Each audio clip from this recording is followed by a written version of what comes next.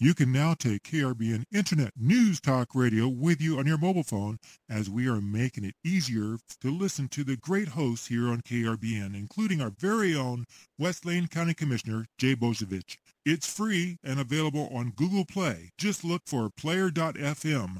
That's player.fm and search for KRBN.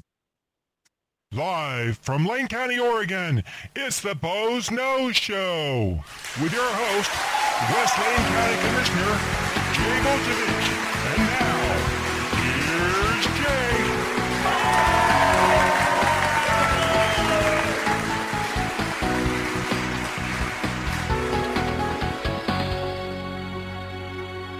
And good afternoon. It's another beautiful day in the Pacific Northwest, and you've got the Boze Show coming to you live from beautiful downtown Elmira, Oregon. And I'm your host, Jay Bozevich, West Lane County Commissioner. And it's a beautiful day here, and it's been kind of a weird week. You know, there's nothing like starting Monday morning off with the total solar eclipse here in Oregon, just to kind of throw the whole week into sort of wackiness. And you know, between the solar eclipse, forest fires, it just seems like, the world of nature has dominated this week out here in Oregon. Although you kind of wouldn't know it looking out my window, beautiful blue sky.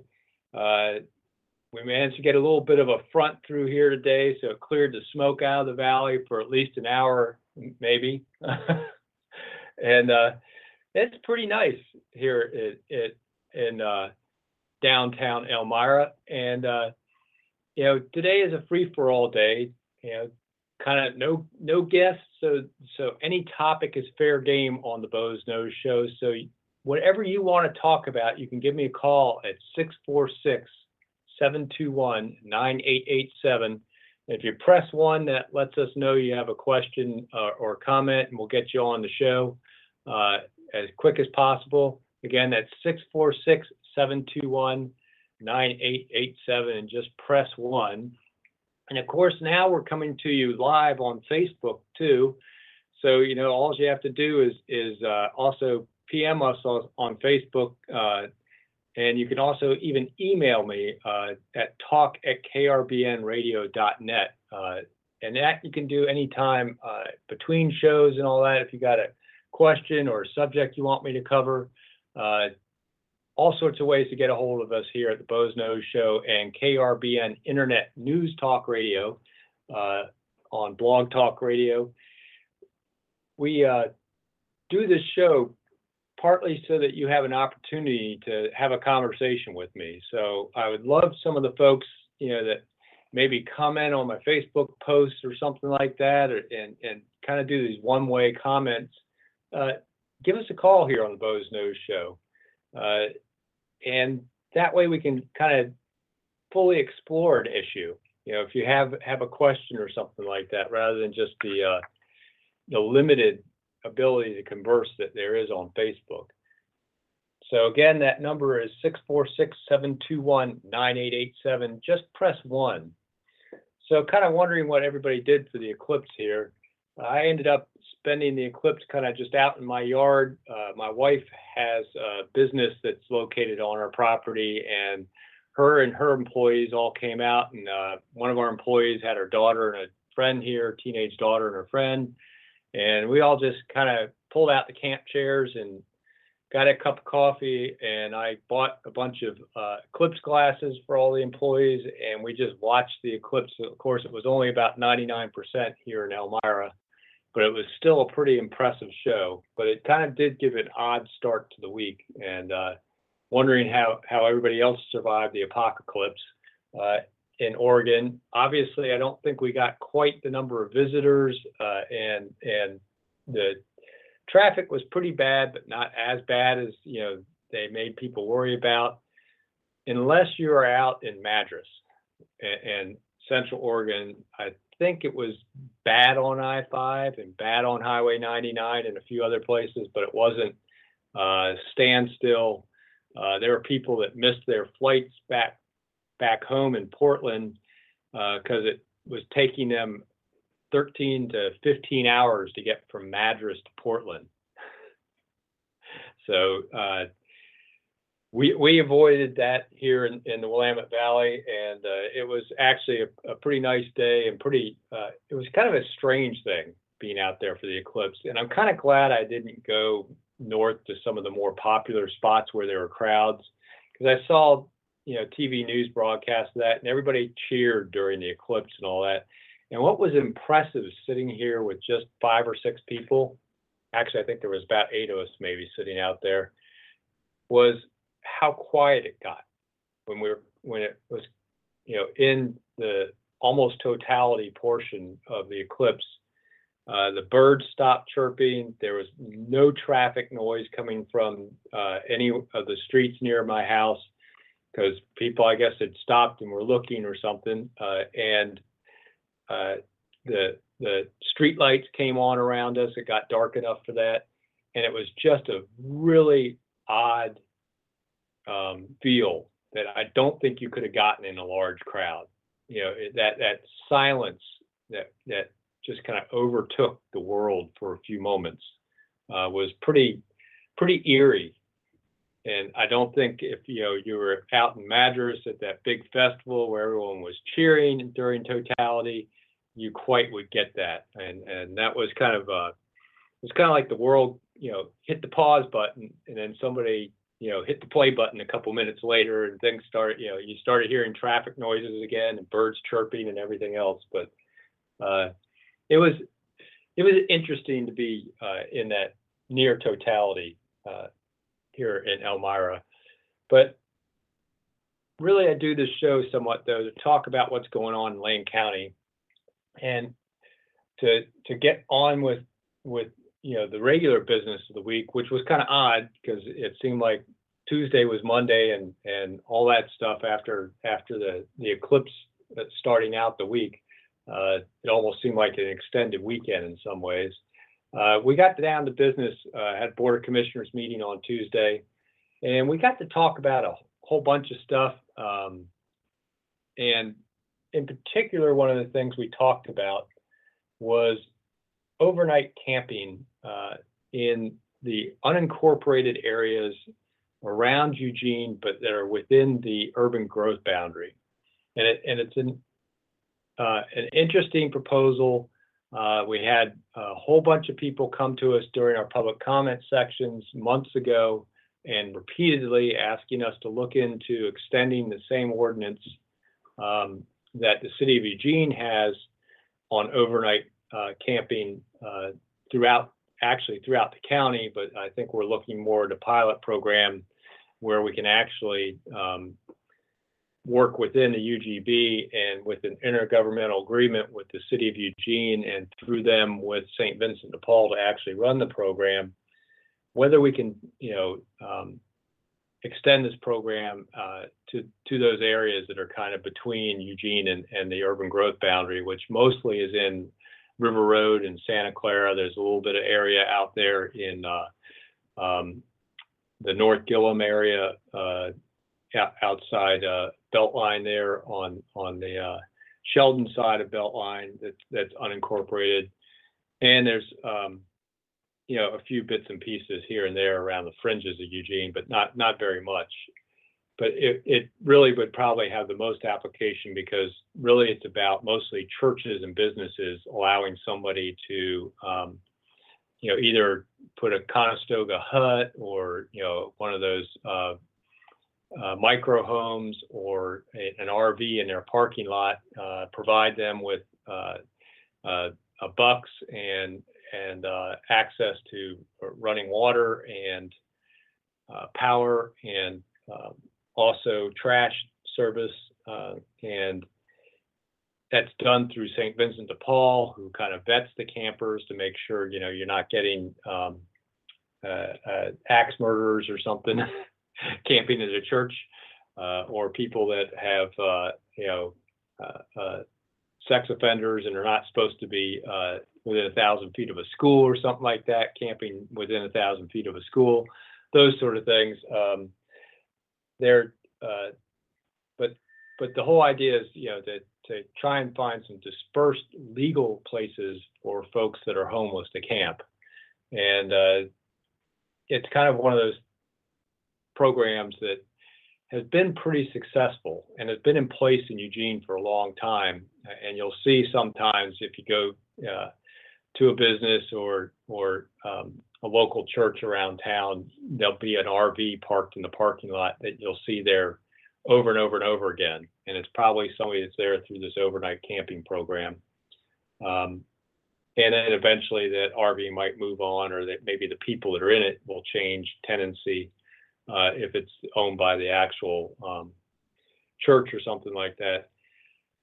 But the idea of the program is to try and provide these kind of legal places for these people to be, so they can kind of concentrate on dealing with some of the other issues around why they're camping out of vehicles or camping in the woods in the first place, and have a little bit of stability and safety and good sanitary conditions. And what it does is it pulls them out of the bushes next to our rivers and streams, and in our parks where they don't have sanitary facilities, or trash disposal available to them. So they end up leaving quite a mess behind themselves and really degrading the experience for everybody in the outdoors when you run across some of these campsites.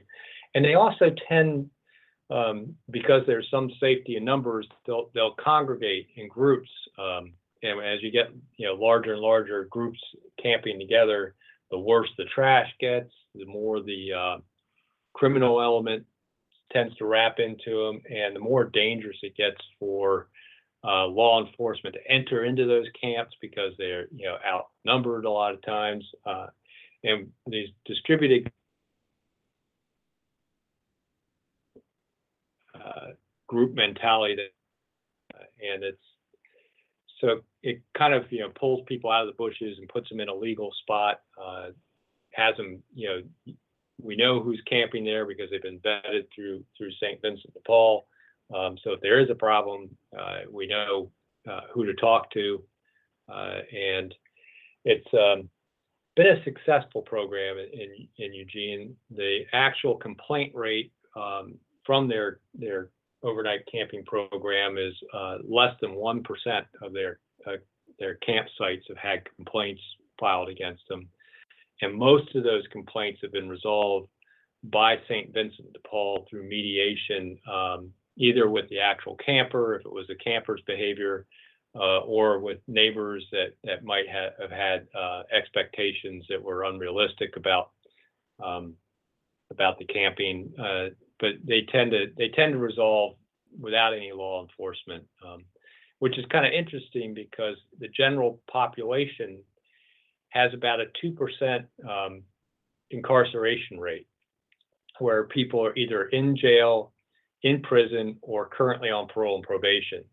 So 1% is even lower than the general population and it's not criminal necessarily, because these folks are, a lot of times it means somebody coming out saying, hey, you guys can't be doing that, and they stop.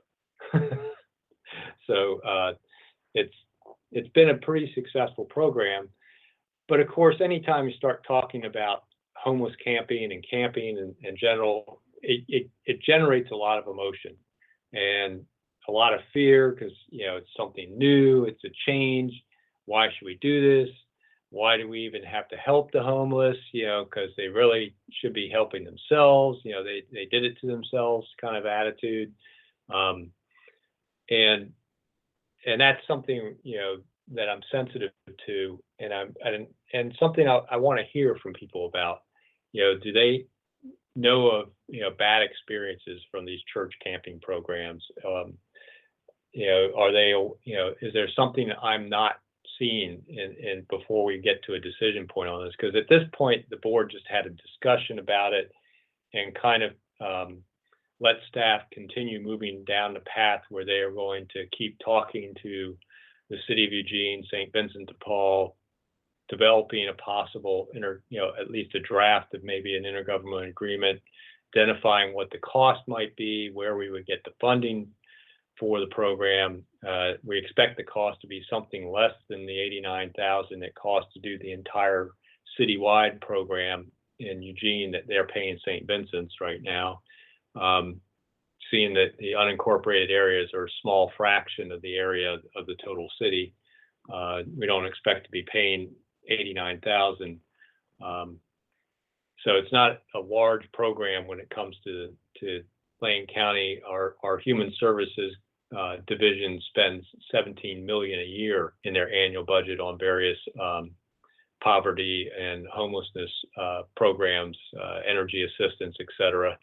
So some fraction of $89,000 pales compared to some of the dollar amounts we're spending on trying to help people right now through other assistance programs. So, as our staff is developing all this, we'll get to a point eventually where we are going to need to, adopt code. If we decide, if the board continues moving ahead, we'll have to amend our county code to allow this sort of camping in the unincorporated areas of Eugene. And at that point, we'll have to hold a public hearing and all that. But even before then, there's a lot of ways to let the board know what you think about this whole proposal to do overnight camping in these unincorporated areas of Eugene, like Santa Clara and River Road. So, and right now you can let me know directly by calling me at 646-721-9887. Again, that's 646-721-9887. And just press 1. And that lets you know how to get in on the Boze program. And that is, really what I do this program for. I want to hear from you about things that might be coming up for the board to decide about. That way I can get your input before we make a decision, instead of just telling you about a decision we made later on a future Boze show. Now's your opportunity, but it looks like we'll have other opportunities for input about this, because right now it looks like we're headed in a direction that if we do have that public hearing, we're going to have it probably at an off-site location in the evening, maybe even at North Eugene High School, right out in the area where this would be affected. So hopefully it will make it easy for people to come and give us that input in the future. So, that whole overnight camping program is, part of what was on the board's agenda. And then, there's been even, a couple of days ago, they had an article in the Register Guard about an apartment building that we're looking to find funding for, that's going to be near the Autzen Stadium on our Martin Luther King Boulevard, Serbu campus there. And it's going to be a housing first facility. And a lot of people have been raising questions to me about that. In fact, I even understand that Lars even pulled the article off the Register Guard. What's kind of interesting is our discussion about this was almost a month ago, and the Register Guard wrote the article this week. I don't know why they decided to suddenly write an article about it, but they did. And of course, one of the things the Register Guard notes is, how much the building might cost. Of course, it's a very, very, very preliminary draft estimate of what the building's going to cost. So it's in no way anything firm at this point. We haven't done any design work. We haven't got any initial cost estimates from an engineer. It's one of those, putting your thumb out sort of type and trying to estimate in a very broad sense based on some square footage, price per square foot type estimates, which are pretty, with a lot of contingencies built in. So I think it's probably inflated to some degree at this point. The approximately 11 million that we think the building might cost. But the housing first model is kind of an interesting, where the overnight camping program is much more kind of a Band-Aid fix to homelessness. It's sort of providing a safe place for people to camp. It's a little bit better than I would say a rest stop program is, because it's a little bit more dispersed camping, and it kind of gets people in a little bit more permanent situation where they can start dealing with some other issues, and some of the rest stop programs don't really do that as well. But housing first is an interesting concept in that it doesn't have any prerequisites to get into the unit for somebody. We're not demanding that people not test positive for drugs, that they don't have a criminal history, like some landlords might require to get to sign a lease. It's really about getting people with a roof over their head with no barriers. But once you have that roof over your head in the Housing First model, you are assigned a case manager and you get intensive case management. And also at the same time, you're in a building that has restricted access. It's not just about having, a place to flop and then you get to run out and party anytime you want, and bring your partying friends back to your place with you. They don't let you bring guests up to your quarters freely. So they kind of control. There's some control about good peers, bad peers, if you know what I mean. Where you just can't have.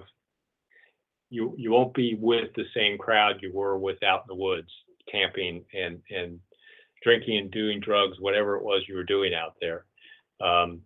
You're in a controlled environment and you have a case manager. That case manager is going to connect you with what you need to deal with the issues that made you homeless in the first place. And that could be anything from getting you into an addiction treatment program if you're dealing with drugs or alcohol addiction problems.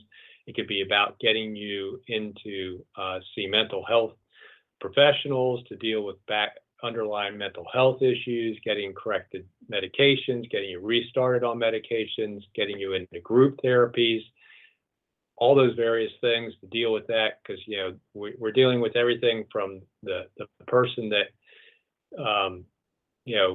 was victimized as a juvenile and in the sex trade and ended up hooked on drugs through that. And we're trying to correct all those issues, to the veteran that's suffering as severe PTSD, they're in the homeless population. So there's always, a lot of background issues that a lot of reasons why folks end up homeless. It could be physical health that we need to help people with and all, but the object is you get a roof over their head, resolve that issue, then start dealing with the underlying base causes of homelessness. And as you help those people, we can move on beyond just, some of the basics of dealing with addiction, all that stuff, to job training, cognitive behavioral therapy, which kind of teaches people how to deal with various conflict and crisis without ending up on the wrong side of the law, and really help those people become ultimately self-sufficient. Help those people move from that housing first model once we've stabilized them, dealt with some of those base issues, getting them dealing with those issues, move them into transitional housing next, and ultimately permanent housing, and maybe even get them a job, get them into marketplace housing, and they're paying taxes ultimately. And what I look at housing first as is that is the permanent way to resolve homelessness. Almost everything else, rest stops and some of these other things, Egan warming centers and all that, providing, soup kitchens, all that stuff, that isn't dealing with the underlying issues of why those folks are on the street. And it's not getting them permanently back into housing and trying to, get them in a stable enough situation where they aren't going to be homeless. And hopefully, if if they maintain their stability, stay away from the streets forever. That's really the exciting part to me. And it's kind of, people, sometimes think, why is somebody that is seen more as a conservative like I am, thinking about things like Housing First and this overnight camping program and all that. What people don't understand maybe is just how much homeless folks cost us here in Lane County. And when you really get down to it, their cost per year can be somewhere upwards of, it's been estimated at a minimum of $30,000 in a year a homeless person will cost the taxpayers, to upwards of $100,000 or more. And that's based on the fact that quite often these people are arrested multiple times during the year. The average is about 10, and they're in contact with law enforcement even more than that. Not just, that's the number of actual arrests and bookings. It's also every time they're called out doesn't necessarily end up in an arrest. So you think about it, if that's the average number of bookings, the actual contacts with law enforcement is even higher. So just think about the cost of the police officer or deputy or state trooper that's constantly in contact with those people, and then their time to actually go and book them into jail and eventually show up at their court dates, which half the time these folks miss because they're back out on the street and they do failure to appear all the time. So just that law enforcement cost. And then you start thinking about, well, they get booked into the jail. That's a cost in the jail. Just that booking process takes several hours, and got to go through, cataloging all their personal property, storing it, returning it to them on release, all those various clerical things that happen with booking somebody in and out of jail. Not to mention, how many days do they end up staying in the jail before they're either released because of capacity reasons, pre-trial, or they end up going to trial and sentenced for a short sentence, whatever it is, because a lot of them end up in there on behavior crimes, which are mostly misdemeanors. Then you're talking about court costs, prosecution costs, incarceration costs, and then they end up on probation, so there's supervision costs. All those things add up, and it's mostly because there are all these behavior issues that are driven by everything from one of the reasons why they're on the street is probably because they exhibited some of these behavior issues at one point when they're actually a tenant and some landlord evicted them over those issues, and they lost their jobs probably over similar mental health and behavioral issues or addiction-driven issues. So they repeat those out on the street, they get arrested for it, or they get hauled into an emergency room and they end up in the Johnson unit at Peace Health, and that healthcare cost ends up coming back to the taxpayers also, because guess who's paying the cost when they end up at the emergency room? And with the average ambulance transport costing somewhere around $1,800 to $2,400, so by the time somebody gets found half passed out, and because they maybe weren't dealing with their underlying diabetes because of their overlying addiction issue, by the time they go transported to the hospital, stay in the emergency room, get treated, go through all that stuff, get released back out on the street. Of course, they're back there in another week or two when they have another crisis.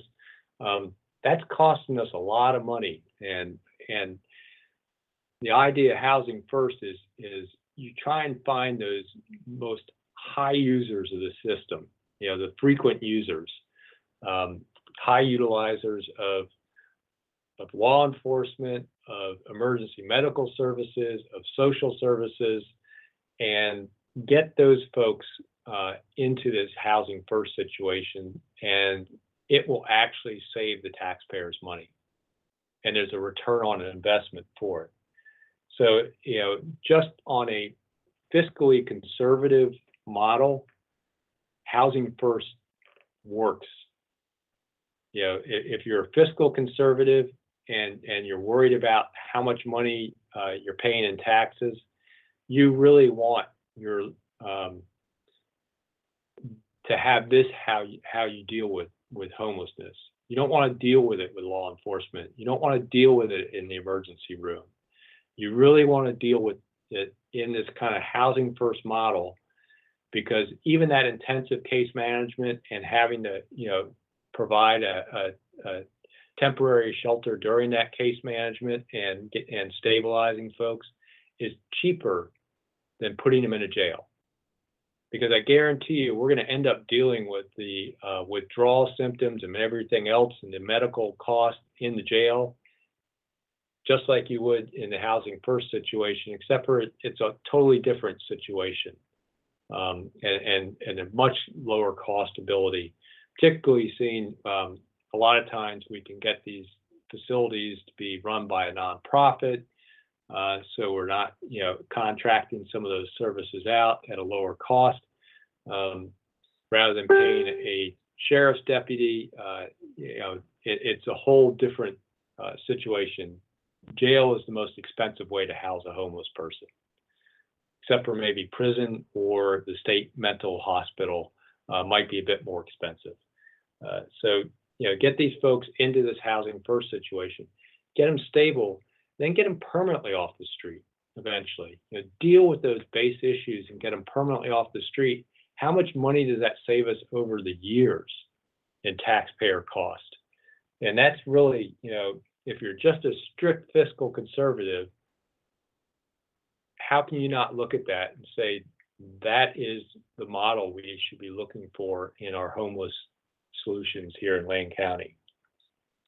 And then if you're more of a social conservative, you have to look at it as which one is giving a man a fish and which one is teaching a man to fish.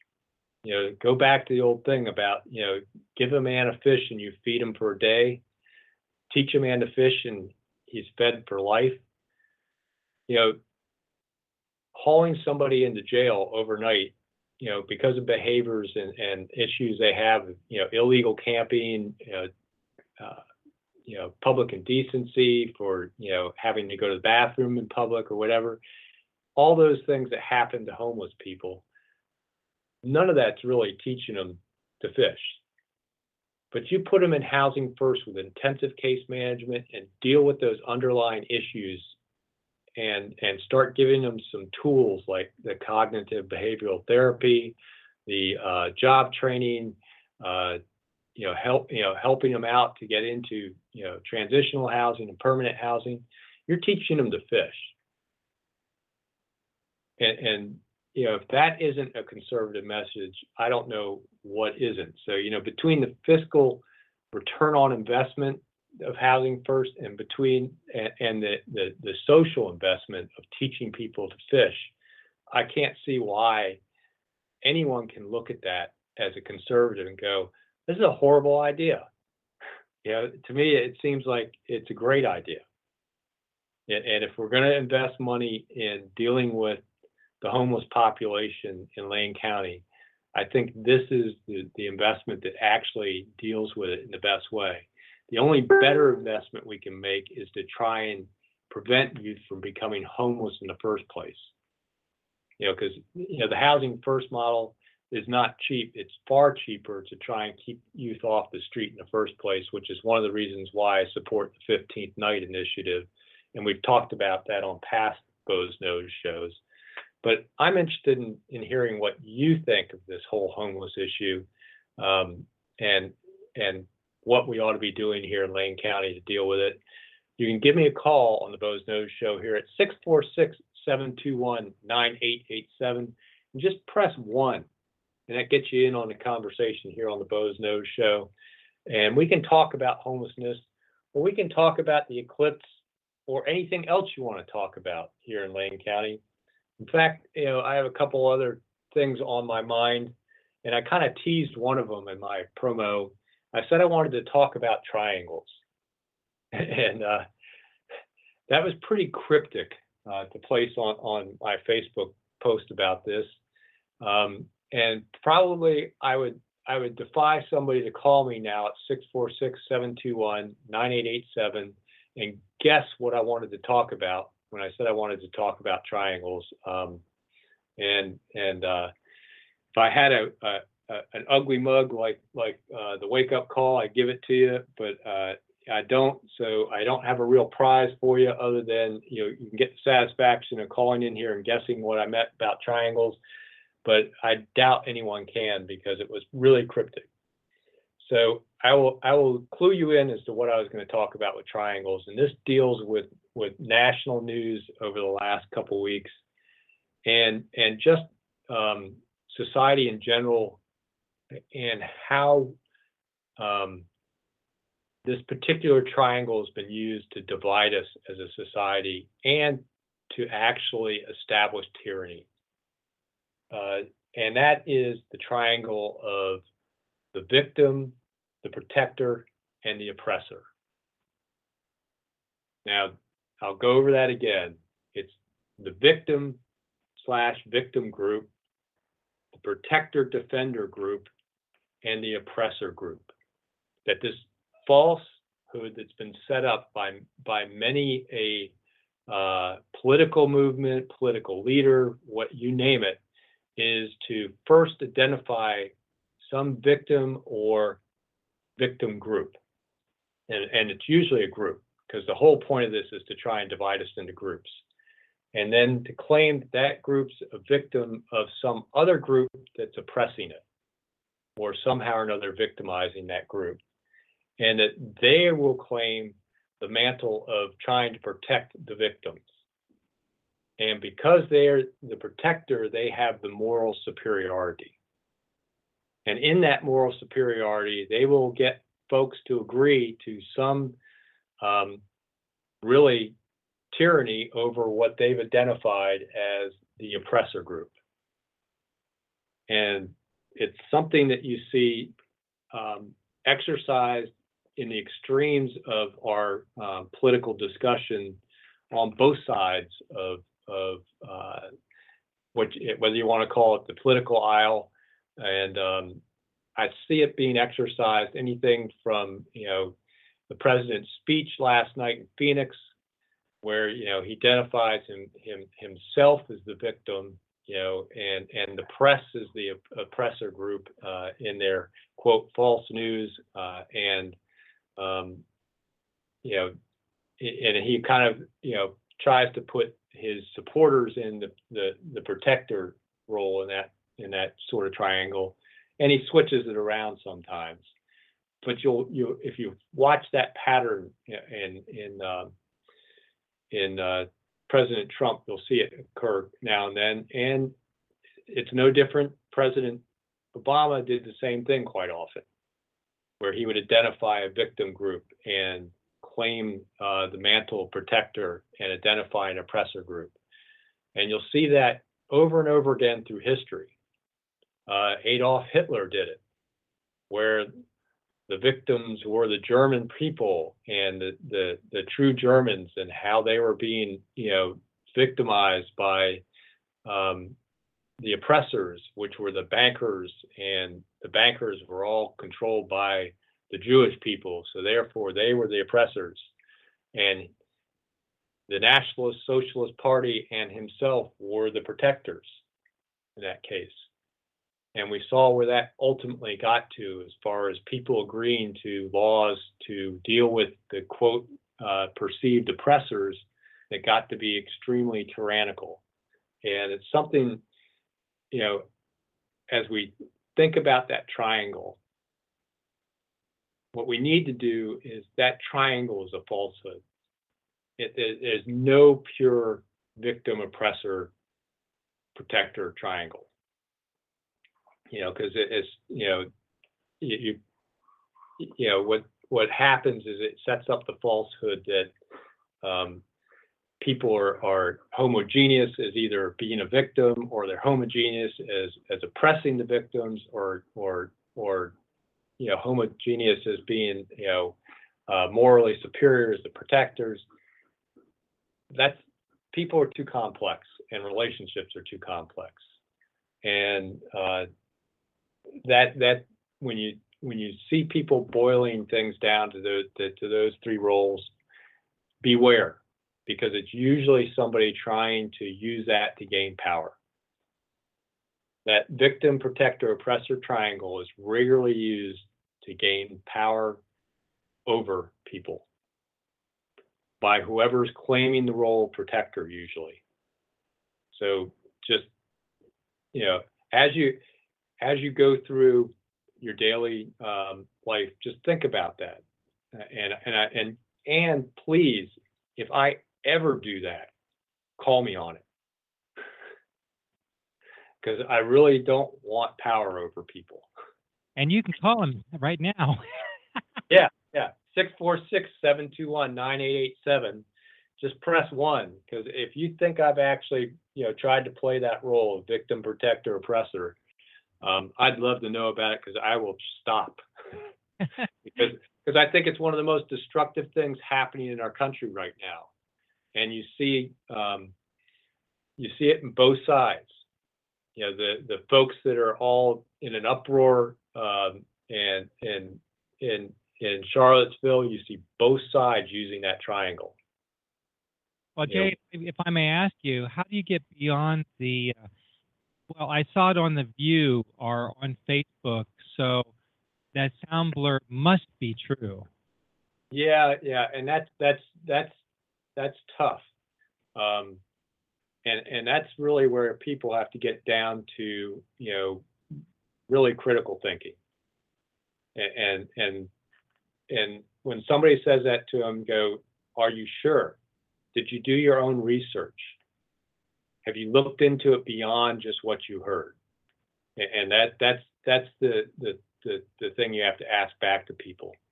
We had a conversation before where I talked about how people are trying to do the politics of identity politics, where they're splitting people up into groups. This triangle is part of that, splitting people up into groups. The use of bumper sticker slogan type discussions politically gets into that somewhat too. But part of it is taking some self-awareness. When somebody does that and says, well, I heard it must be true. First of all, don't immediately put that person in a group for saying that. Think that person actually has good intentions. We talked about that before. Always assume that, whoever you're disagreeing with, they're disagreeing because they think it's the right thing, not because they have some evil, bad intentions.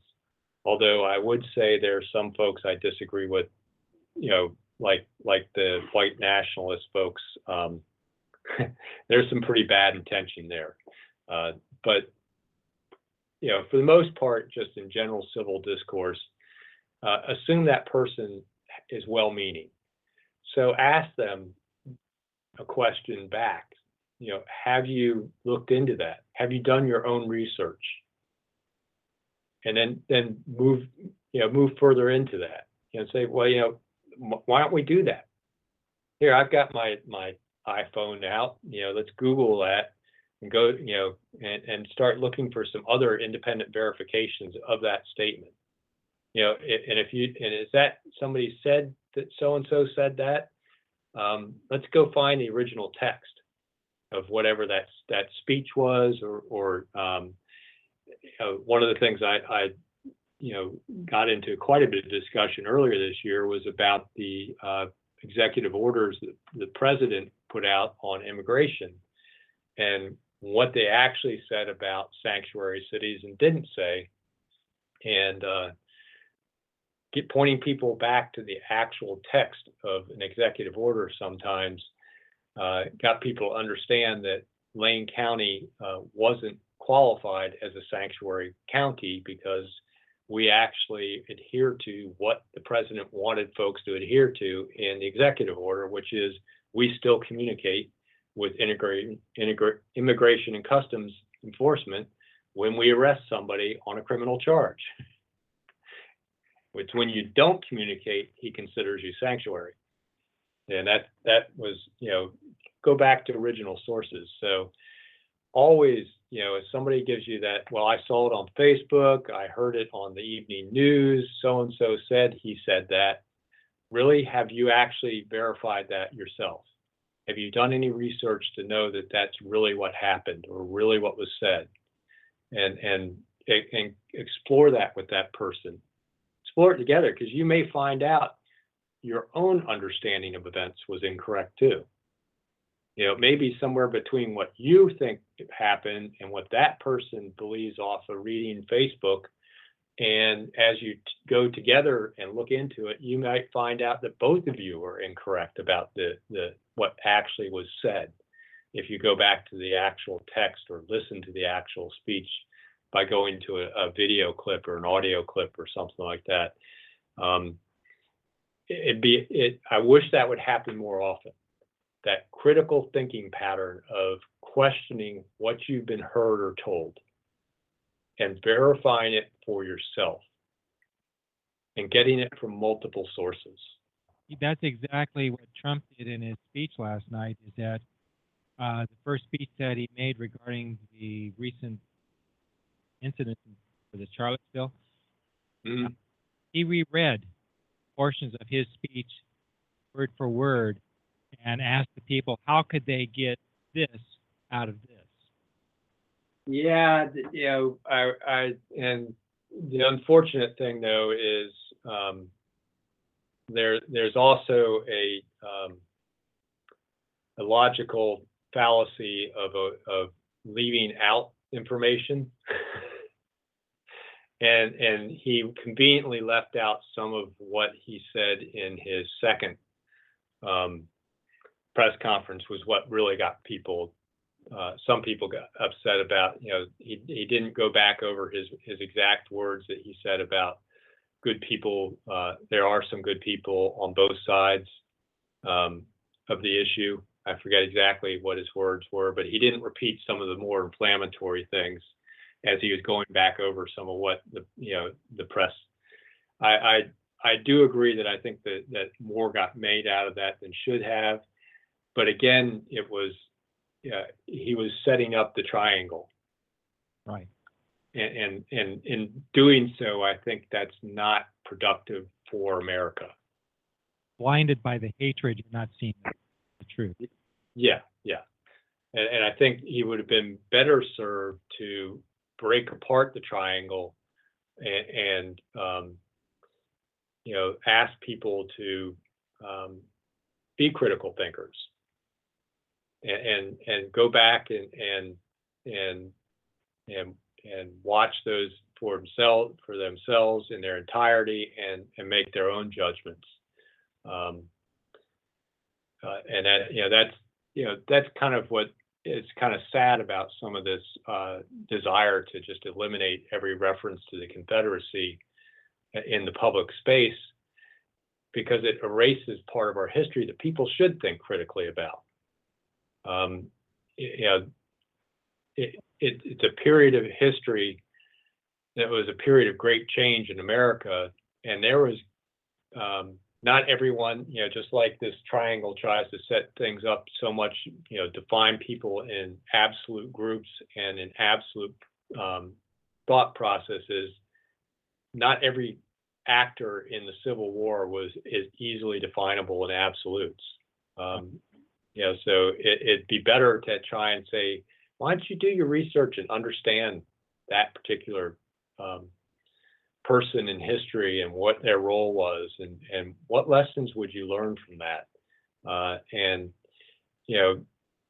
all throughout our history, as recent as this century, there were people that were extremely racist. Woodrow Wilson was a racist. But people remember him for creating the League of Nations and attempting to try and get, establish a more peaceful world in some ways as some of his good side. Yet he still had this backstory where he actually held some extremely racist police. And so you can't just either paint Woodrow Wilson completely as a bad person and completely as a good person. There's a real story there in history that where was his racist beliefs generated from? What was his intent in establishing the League of Nations? There's so much complexity. What were all the other moving parts going on in the world at the time? People should study history so we don't repeat it, but we shouldn't erase history from the public square just because some people choose to try and focus on one piece of it. And that's really, that gets back to that whole critical thinking. Absolutely. Amen. Yeah. And really, I challenge people to be critical thinkers and look for that information on their own. I try and do as much reading of history as I can. I talked about Hamilton and Jefferson and Madison and Washington and Adams, that I've read about pretty significantly on this program. All of those were really complex people. Boy, everyone that wants to make a hero out of Thomas Jefferson, he practiced some of the most yellow journalism behind other people that you can ever imagine, that today we would just be appalled by some of what he said about Adams through third-party press that he was controlling. It's just incredible. And then ultimately, Adams and Jefferson made up as old men and became friends again. So that's another part of the story people aren't aware of. So history is complex, people are complex, and it's really bad to make assumptions from one thing you might have read on Facebook, one story you might have heard on the news. It's going back to Ronald Reagan and trust but verify.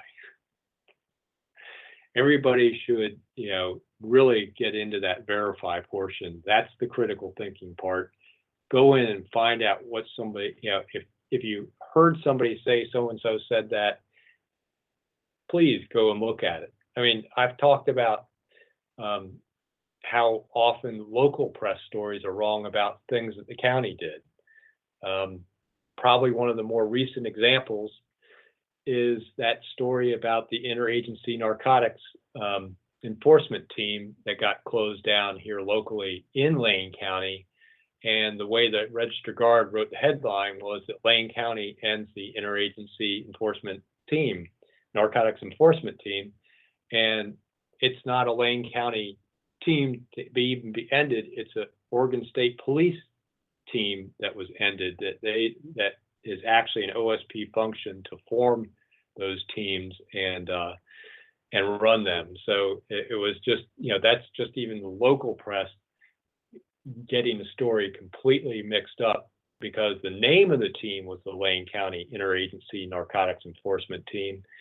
Didn't mean it was a Lane County team. It's surprising how just having the name of something makes people kind of identify things. I can't tell you how many people think that Lane Transit District is part of Lane County because they both start with Lane, when it's not even there's no relationship at all between the Lane Transit District and Lane County government. I mean, the Lane Transit District's in Lane County, but it's actually a district set up by the state and has a board appointed by the governor, and we have no control over it at Lane County at all.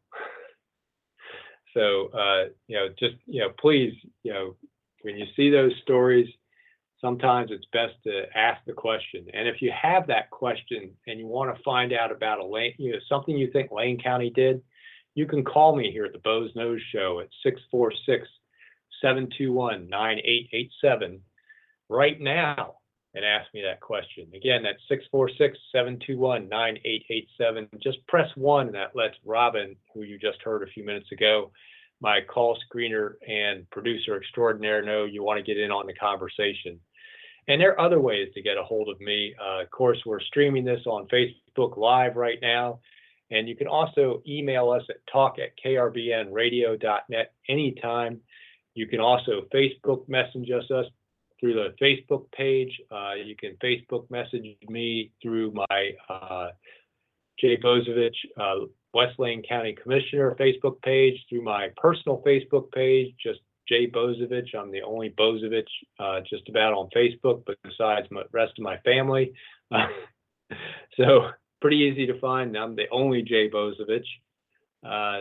So when you search for me on Facebook, it's easy. You can also get me even on Twitter at Bozevich 4 Lane. That's Bozevich, the number 4 Lane, Lane, is my Twitter handle.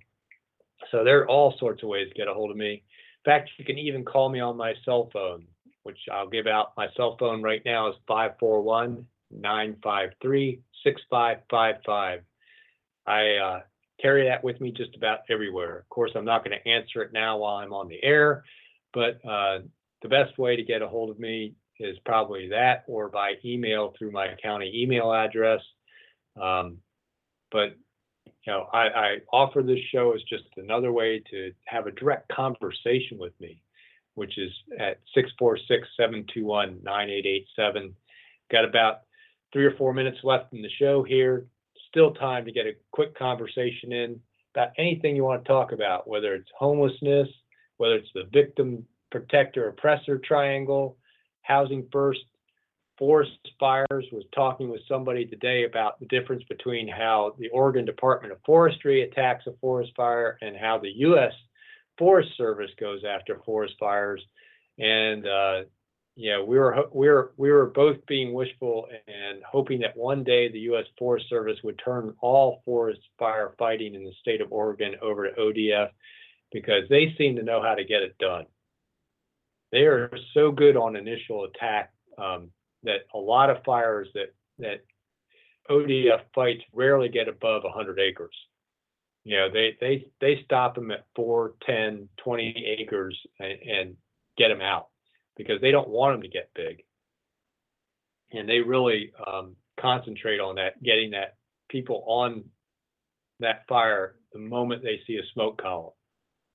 They have a fleet of these, what they call single engine air tankers. They call them SEATs, SEAT. And they're little scooper planes that can actually fill their tank by flying right over the lake. They're quick return to the fire.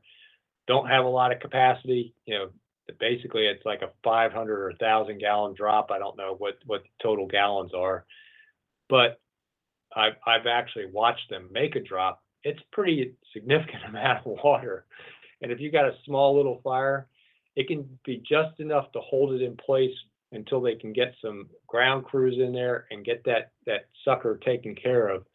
And it seems like the Forest Service, they got to, call a big meeting, bring people in from all over the place, study the aerial photographs, look for endangered species for about a week, do some surveys, and next thing you know, it's over 1,000 acres, and it's getting windblown and moving down the coast in Curry County to, tens of thousands of acres in size, and burning up people's homes. And then they seem to start trying to fight it, let alone getting in the question of the 7 super tankers. So,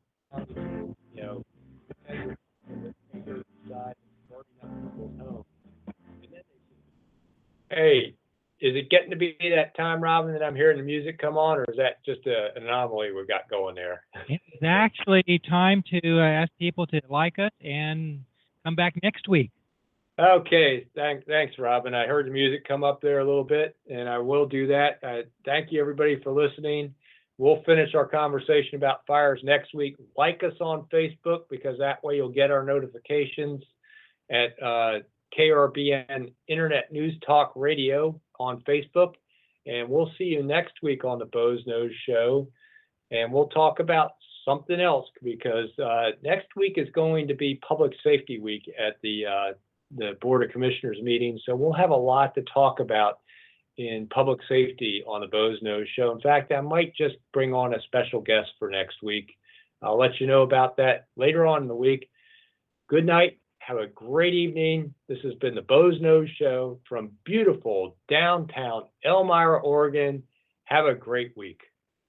On a special guest for next week. I'll let you know about that later on in the week. Good night. Great evening. The Boze Noze Show from beautiful downtown Elmira,